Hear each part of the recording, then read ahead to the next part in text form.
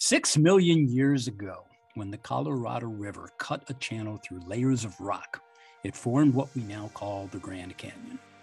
Located in Arizona, on display are layered bands of colorful rock that reveal geologic magic.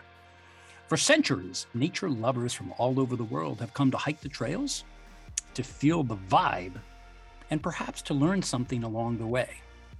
And on a fateful day last year, today's guest set out on a journey with his fiancée, Katie, and her family. On what was otherwise an ordinary day to enjoy the hike, something terrible happened that turned tragedy into triumph and provided the greatest lesson anyone could have asked for about resilience, healing, and the power of love. As it turns out, this event that occurred on the Grand Canyon that day, it's one of the greatest love stories I've ever heard. And in some small way, I am overjoyed to play a part in it and to broadcast through our show the love and affection I feel for today's guest, and to express how grateful I am that we came into each other's lives many years ago. Consequently, it is an honor to welcome a former student of mine that I am so proud to call my friend. His name is Tanner Force. This is his story of transformation. Tanner, welcome to A Climb to the Top. Chuck, I'm very happy to be here. Thanks for having me. You are quite welcome. Tanner, what I'm describing was best prompted by an email I received from a former classmate of yours that startled me into a moment, that made me reflect on everything that you and I have ever done together over the many years and say a prayer to the heavens that all is okay. The logical start here is to bring us there. Tell us what you were doing, when this was, what action you were involved in at the moment, and what happened. It was March. So we got engaged in New York about a week before we went out to the Grand Canyon, and we wanted to see our family, who we haven't seen in far too long. So we saw my immediate family for a first week, and then a few days after that, Katie's family came out to the Grand Canyon. It was one of the last days that we were at the Grand Canyon. We set out early in the morning. It was a beautiful day. There was no clouds, and being in the Grand Canyon is spectacular. We headed to the Bright Angel Trail, which is a trail that cuts into the Grand Canyon. Knowing our limits, we didn't want to go far in. We went maybe a half a mile down onto the trail. The trail was packed. There was families. There's people of all different ages on the trail. On our way up, we were hiking in a line. The trail is small in a lot of places. Between 5 to 10 feet wide. So there's not a lot of room to maneuver on the trail. As we hiked in a line on our way out of the Grand Canyon on this trail, we were maybe a quarter mile from the trailhead. So we were very close to the top. Out of seemingly nowhere, there was a crack that occurred, which was a branch breaking off that was hit by a rock that was falling off the cliff. That rock, which we can only assume the size was maybe a little bit larger than a grapefruit, came down and hit me in my head, right above my left eye. It was completely unexpected. The trail was packed, so for one person to get hit, it made sense that someone would have been hit during this.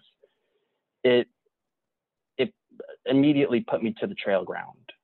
It knocked me unconscious for about 45 seconds, in which my fiance heard the commotion.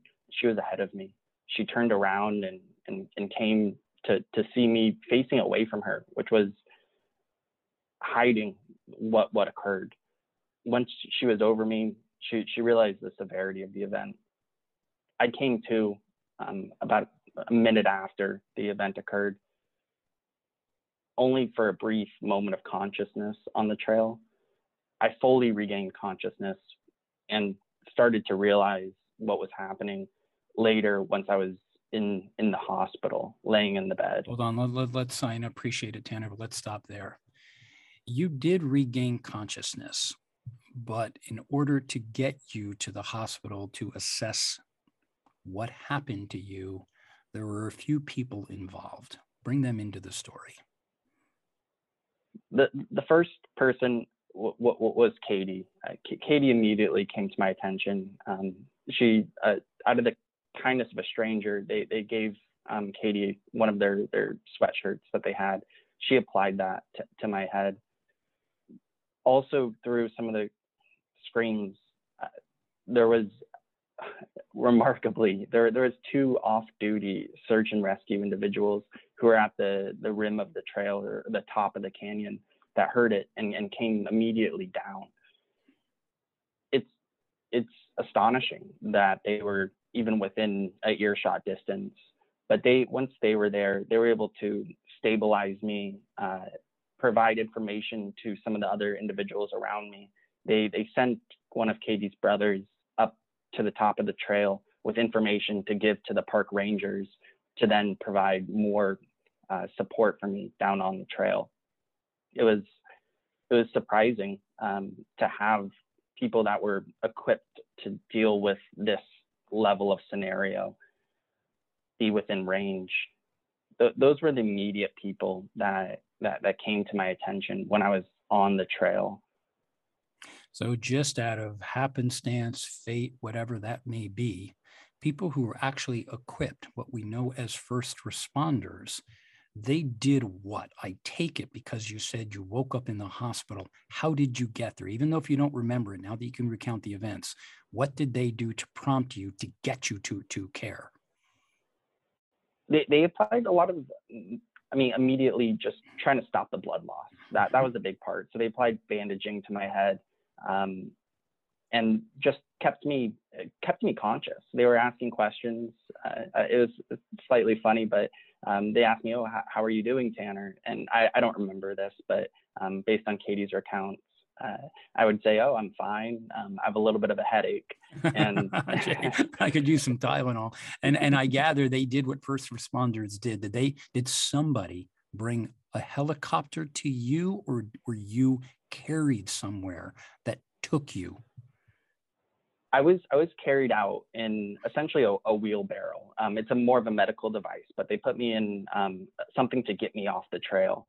They pulled me essentially onto that wheelbarrow and took me to the top of the trail, in which a helicopter was already waiting for me to then take me to the Flagstaff Hospital, which is the more local hospital to the area. So if nothing else, Tanner, the first action here is Katie responding to the good fortune of having 2 people who knew how to respond, what to do, to bring the force of a helicopter that able to transport you to Flagstaff, Arizona in light of the injury.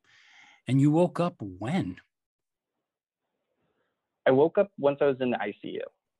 It was a weird feeling, and it almost felt like a dream. As I was laying there, I was very confused. I didn't know where I was. Just a minute ago in my reality, I was hiking in the Grand Canyon with Katie and her 2 brothers. And then immediately after, it felt like I woke up in the hospital with essentially a bandage completely over my left eye. I was unable to open my left eye. And so I only saw, really not much once I was in the hospital. The piece that I really started to realize what was happening, Chuck, was once the nurse mentioned that my family's calling, and I was confused, and why are they not here? And why am I not on the trail? Yeah, exactly. And they put my family on essentially a tablet, in which they did a video call with them. During that video call, that was the first feeling of that it's going to be okay. Hearing their voices meant so much to me when I was laying in the bed, confused, alone. That was a really remarkable piece. The other side of it is, on all video calls, you can see yourself in kind of a small box at the bottom of the call. Right. I did take notice to that, and I saw that my head was completely bandaged up. And that's when I started to come to the new reality that I'm facing, and the injuries and the severity of these injuries that I'm now going through. Right. So you have a team at a hospital in Flagstaff, Arizona that are trying to quickly assess, diagnose, and determine what is the repair. But your hospital stay did not stop there. What happened and where did you go? It didn't.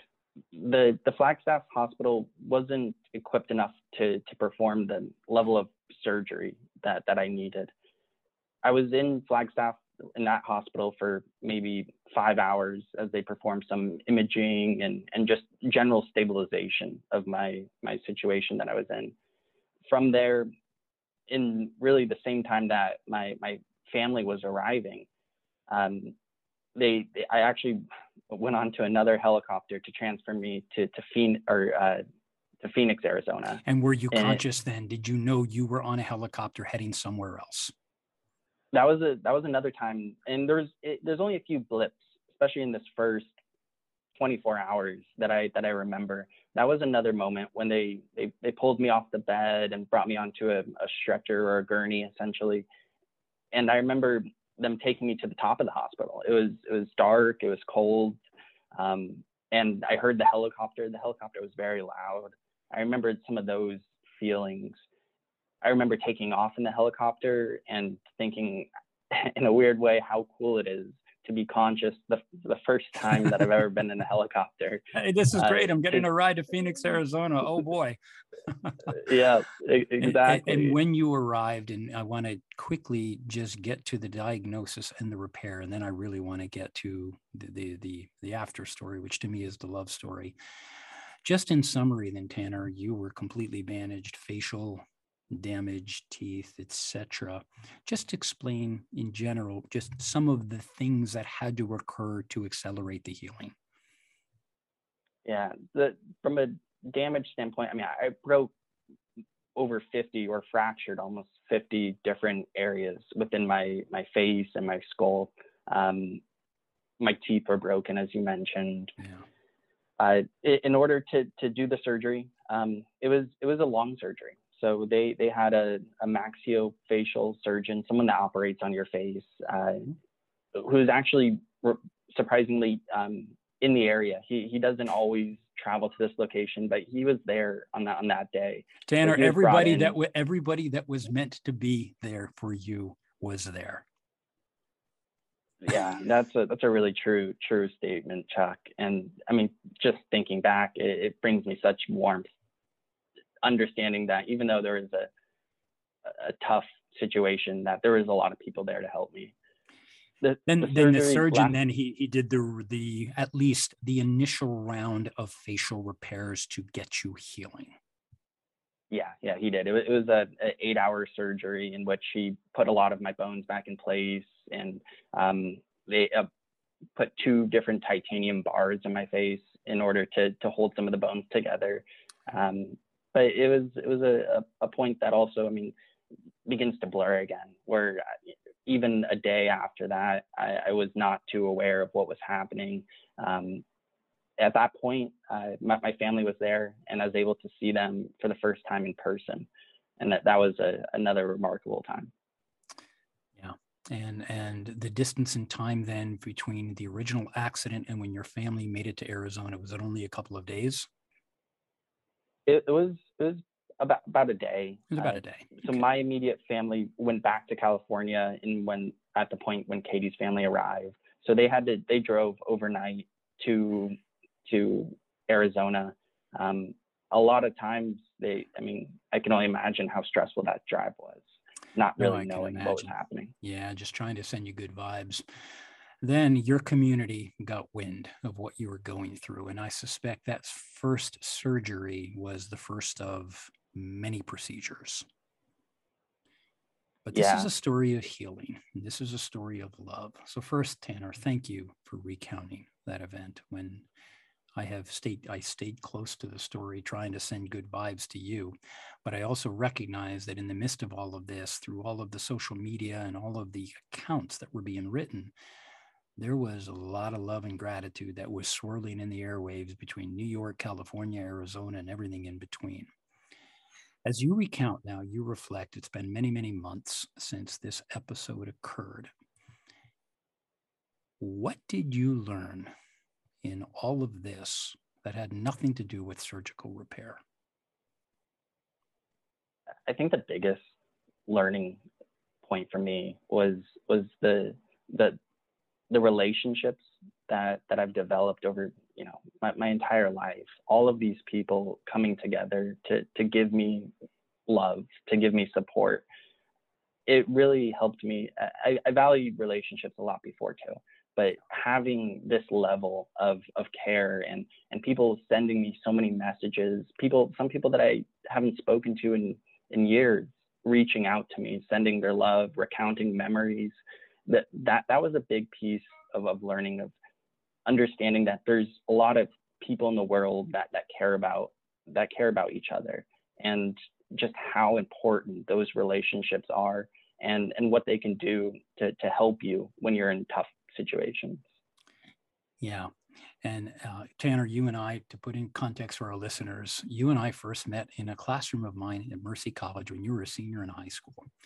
And a year later, you came to become an undergraduate, and we had the good joy of being together for the next 4 years, where you were in and out of my classroom. I watched you evolve. I watched you gain a confidence and a conviction and ambition, and I watched your writing skills improve, and I watched your speaking skills improve. And what a joy it was to watch this evolution. When Tanner now is a financial analyst at IBM, and I am immensely proud of that. But I cannot put into words how I felt when I heard this story. And I started communicating to you and Katie how grateful I was that you were on the path to healing. And as you and I and Katie were communicating, an incredible amount of information was being presented to me. But I think it was obvious from what you're describing, what you learned about the power of love, healing, and friendship. But here's the biggest part. What did you learn about yourself along the way, given the time that you had to heal and to think? There was a lot of times where I felt very alone, even with the amount of support that I had. I felt scared, really not knowing what the future held for me.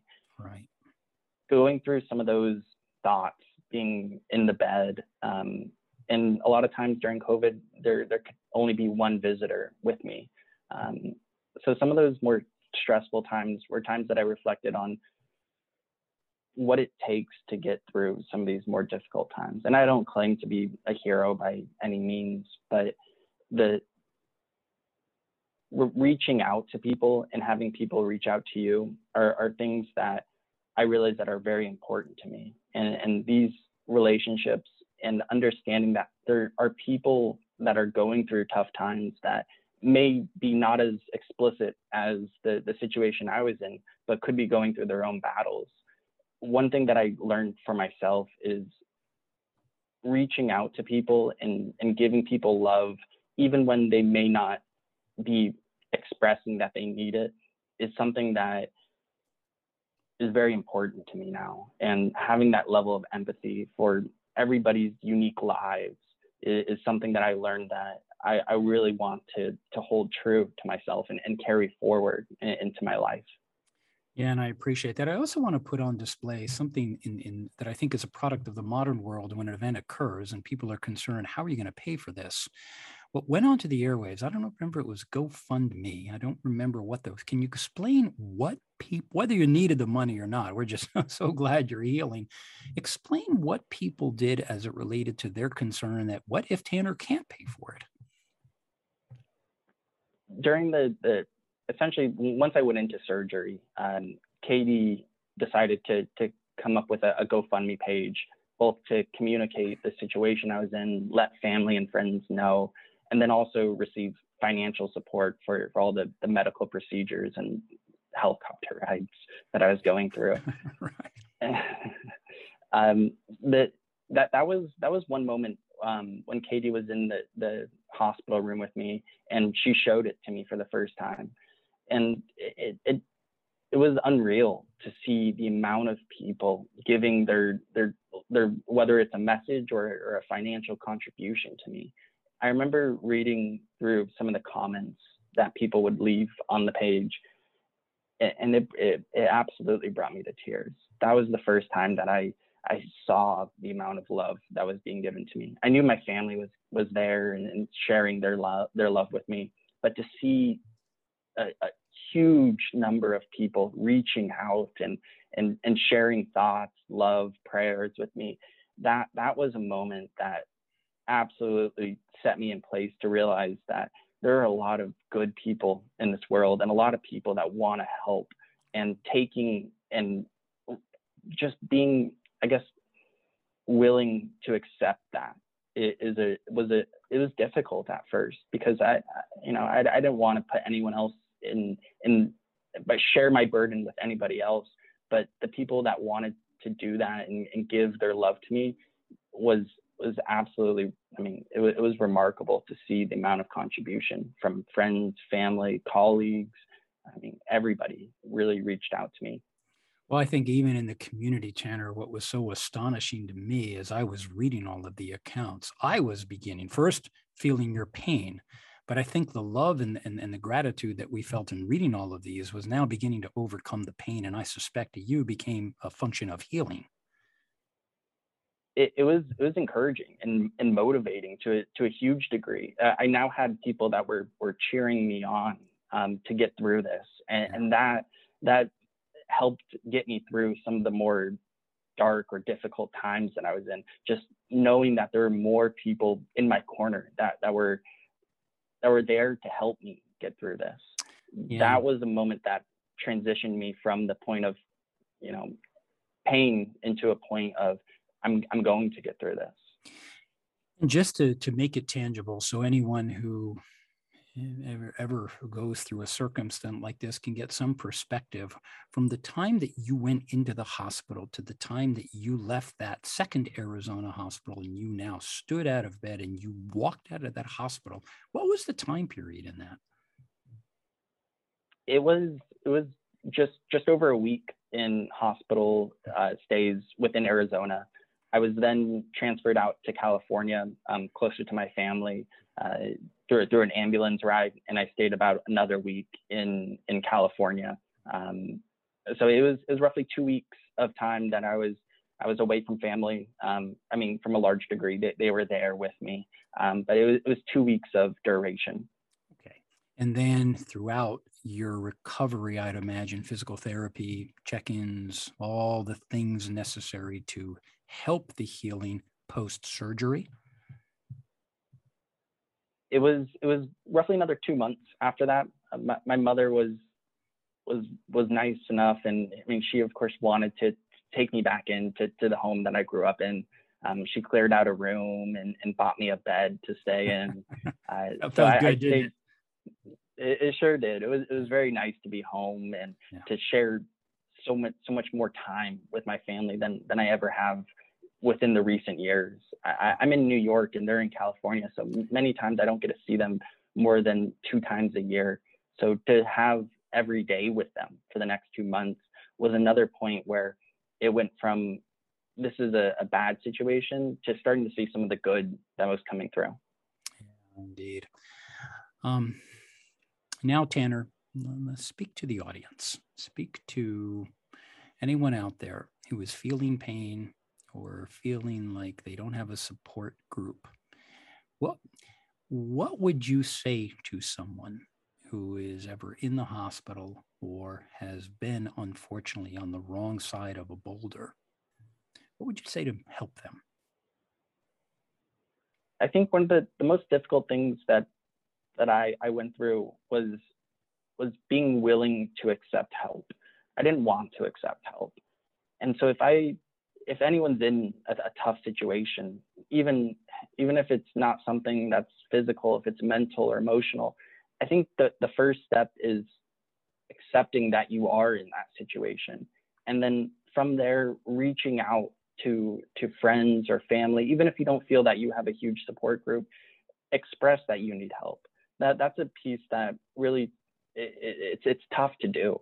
But once you do that, it's the first step in starting your journey to recovery. is being willing to accept your situation that you're in, and then willing to reach out to others and ask for the help that you need.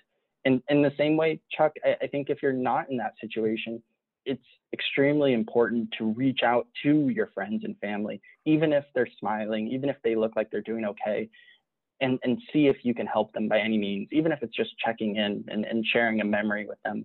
I think those are things that in our society we struggle to do sometimes. Even with the amount of social media that we have and connection that we may feel, a lot of times we can feel alone in this world. And I think the first step for anyone in that situation, a tough situation, is to reach out to others and ask for that help. Yeah, I think that's a wonderful lesson, Tanner, because even in my situation with you and I are in touch occasionally. I regret I had to wait for a tragedy to find you. And if I could do it again, I wouldn't have waited for you to get knocked out of the Grand Canyon. I would have done that naturally. But I think what happened to you, even to me, was just a great reminder. Forget all of the things that happen and take a moment, shut off all the machines, and just tell your friends you love them. So yeah. As I thought about that and the lessons and the love that poured out, your point is a good one. We don't have to wait for an event to occur to reach out to someone, even if we don't know what they're feeling. One of the ways to do is to ask. So here we are now, Tanner, and I am incredibly blessed for your friendship. I am so glad to have been able to, I think I taught you something, whatever that may be. But what you have taught me, you and Katie, I want to give her a shout out because she kept me and everyone else in touch. And Katie, thank you, as you are a phenomenal communicator anyway, but you really did such a wonderful job in helping us to feel how Tanner felt and helping us to prompt into action anything we can do to assist. And Tanner, to watch your recovery, to me, that's watching the 5 years that I work with you in a classroom where you went from here to here, where you are now on the channel to realize your ambitions, because I always knew you had it in you, and it was just a joy to watch it unleash. And here we are again. You are the product of a tragic event that you are turning into triumph. And to me, that's no surprise. That's the Tanner I know and love. So thank you, Tanner, for bringing your story here. Yeah, Chuck, and I appreciate you and the relationship that we've had. It's one that I'll forever value, and being able to share some of these messages out into the world. I mean, those are things that are also part of the healing process, and I hope that this story motivated somebody. I hope that this story inspired somebody to be the person that is reaching out, or the person that does need the help. To accept it and to move forward with their personal recovery. Yeah, and Tanner is, we've known each other long enough. You know that my own mantra is the joy I have of waking up every day in the service of someone else's happiness and success. And that's why we do this show, because we're trying to reach an audience. There is so much pain out there. Look around, and you don't have to get hit by a boulder in the Grand Canyon to know you're in pain, and how can we help alleviate that pain? So to all of our listeners, thank you for tuning in as always. I'm Chuck Garcia. You have listened to A Climb to the Top Stories of Transformation. You can hear us on C-Suite, Apple, Spotify, Amazon. On my YouTube channel, please subscribe when you have an opportunity. You can follow us on Instagram and all that stuff, but that is insignificant. What matters are the people in our lives, and the love we give is the love we get. And what Tanner Force has done through the course of his life is just the kindness and generosity, his smarts, his ambition, the love, the feeling that he has in the service of other people at such a young age. To me, if I've taught him that, or he didn't need to learn it from me, but to watch it on display and to think that this is how he goes about his life now, I take tremendous inspiration on that. So thank you always, as always, to everyone for tuning in. And Tanner, I'm sending a virtual hug through the airwaves. Thank you so much for coming on to A Climb to the Top. Yeah, thank you, Chuck.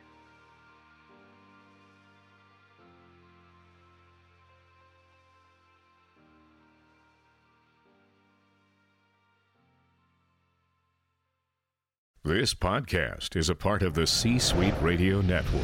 For more top business podcasts, visit c-suiteradio.com.